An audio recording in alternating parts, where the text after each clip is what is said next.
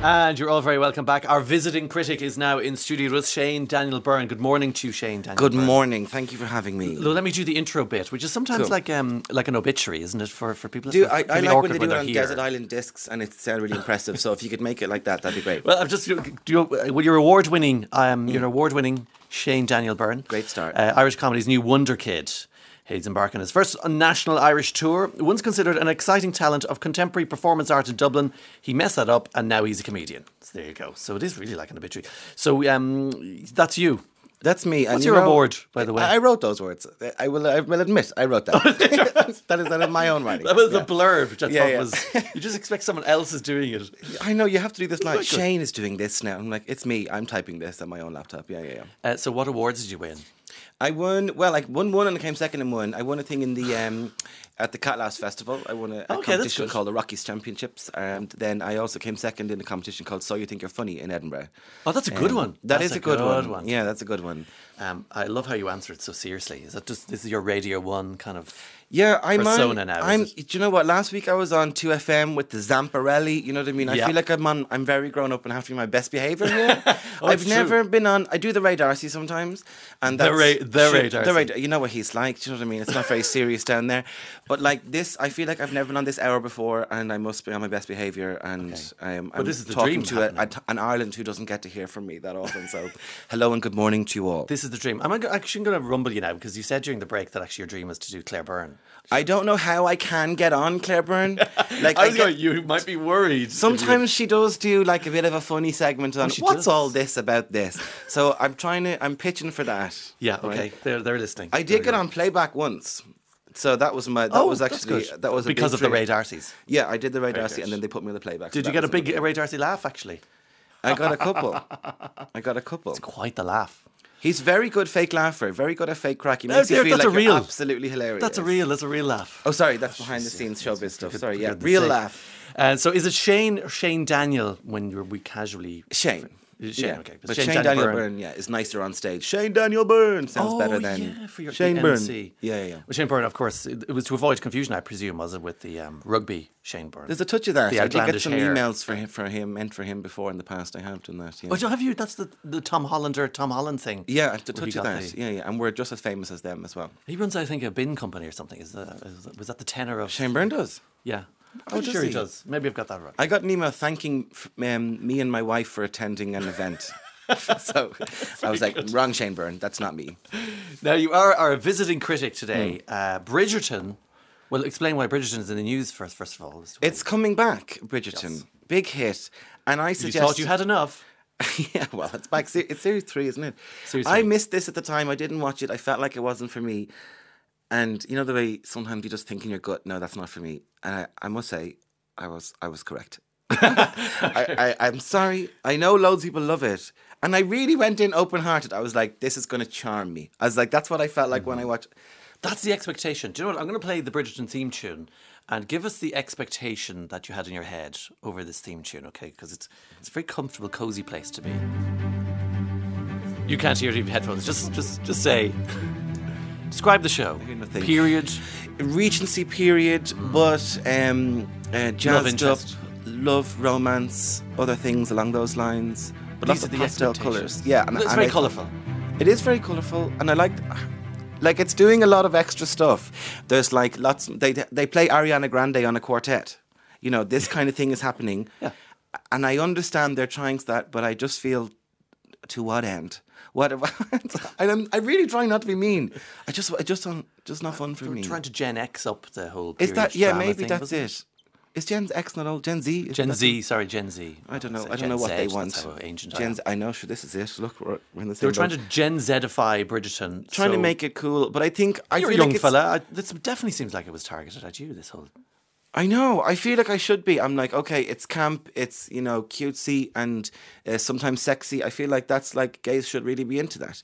But I don't know. I feel like it's like when you watch like old period things. They're written by Jane Austen. So you're going to have a very good basis to make your television show or your film. And No shade to Shonda, you know what I mean? Big love to Shonda and The Shonda source Land. material. Yeah, but I don't know, I can't. What's wrong with it?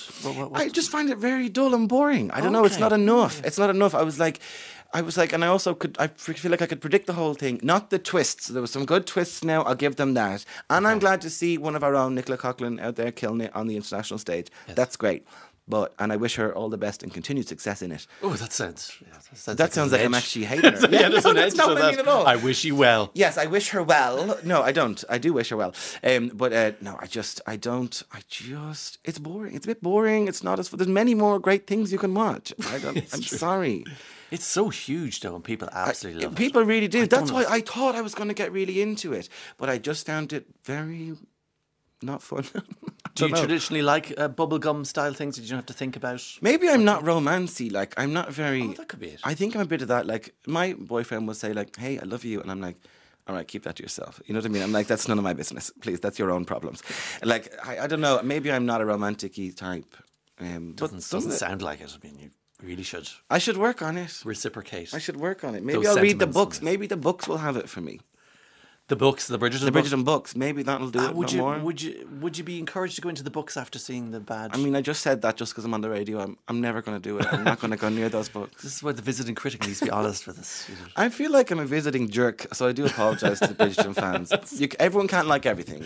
I'm not seeing any kind of people condemning. No text coming in yet? Okay, great. Okay, I'm not sure anyone actually likes Bridgerton. I think we just agreed because it was lockdown. I think there's a touch of that. Yep, it was the Stockholm Syndrome. People were like, yeah, we all watch this now. We did normal people already. Great. Now we'll watch this.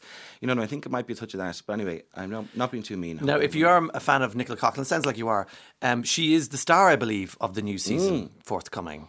Yeah, that is exciting. I think isn't that amazing? Do you remember? Did you see enough of the thing to see what her character was? What her character did? Well, you can't spoilerify it because it is. If you haven't watched Bridgerton, I mean, this is series 3. Maybe I can. She is a central, important figure in it. She was like the sister of the main female character, wasn't she, in season 1? But then she has secret things as well. Oh, right. So now that is good. And a twist and a reveal, all those things are fun. And her character gets a full arc in season 3. Yeah, so she's the main thing. She's the main deal. I have a clip here of Nicola Coughlan. I think this is the part of the teaser thing because this is our own Nicola Coughlan. Actually, turn that thing up and click on this. I miss you. You miss me. You miss me, but you had never caught me. Is that correct? Pen, I overheard you at my mama's ball last season, telling everyone how you would never, ever caught Penelope Featherington. There you go. I mean, my heart breaks. Creebrish stuff for that one. You miss me, but you would never court me. If you're in a period drama, you've got to kind of shake your voice a small bit, don't you? Yeah, I think so, and always just on the precipice of tears. Good English accent. Now, stuff you do like. Yes. You love comedians' memoirs? Yeah, before I was a comedian, I read loads of memoirs and autobiographies about comedians. I don't know where. I think there was a Billy Connolly book hanging around the house, you know, that kind of way. Yeah. And I read that years and years ago when I was like probably kind of too young, to be honest. I was like 13, 14, I think I read that. But the last one I read, there's a comedian, Scottish comedian who's really doing great internationally at the moment called Fern Brady. And I read her book and it's about...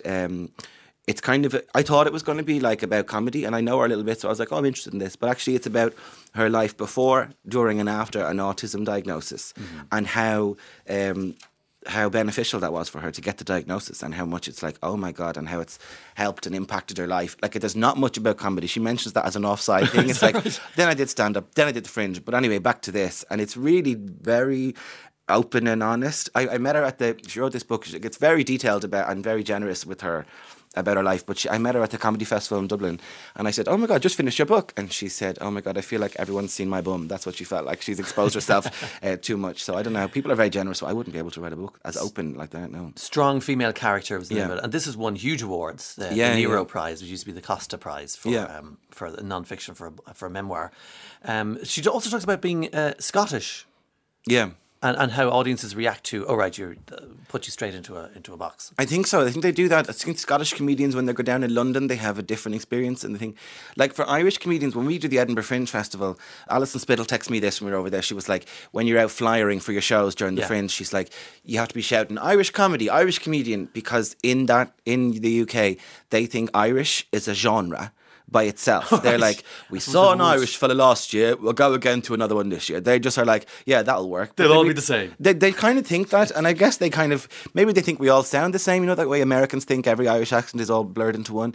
Right. Maybe they think we all sound the same, but they think the comedy is the same. So I think there's something interesting in that. It's a good selling point. It really works. It really works, isn't it? When you're on the street flyering, people are like, we saw a lot of Irish comedians and we just loved you guys' sense of humour. Like, it really does. It really is. It sells tickets. Like. It's great. And you were selling tickets away. You're playing in Vicar Street next... Yeah, Vicar Street the next 2 Fridays. So the 8th of March still has tickets. The 1st of March nearly gone. There's some few standees for that. But the 8th of March is the next one. And I'm in Belfast tomorrow. Belfast tomorrow? Yeah, in the Limelight. Oh, brilliant. And Killian Sunderman, my other wonderkind of comedy, he's open for me on both shows. So you'll get two for the price of one. That's a great Yeah, it's a fun deal. So Killian does it, and then you do your whole show. I do the whole show, yeah. I'm really excited to see your stand-up, actually, because we know you from your Instagram clips and everything last time. It's good to transfer that into the big show. Yeah. And Shane Daniel Byrne, but he's gay. That's it. Thanks for our visiting critic. 51551 is the text back after these. From the North Text Studio, followed by your message to 80889.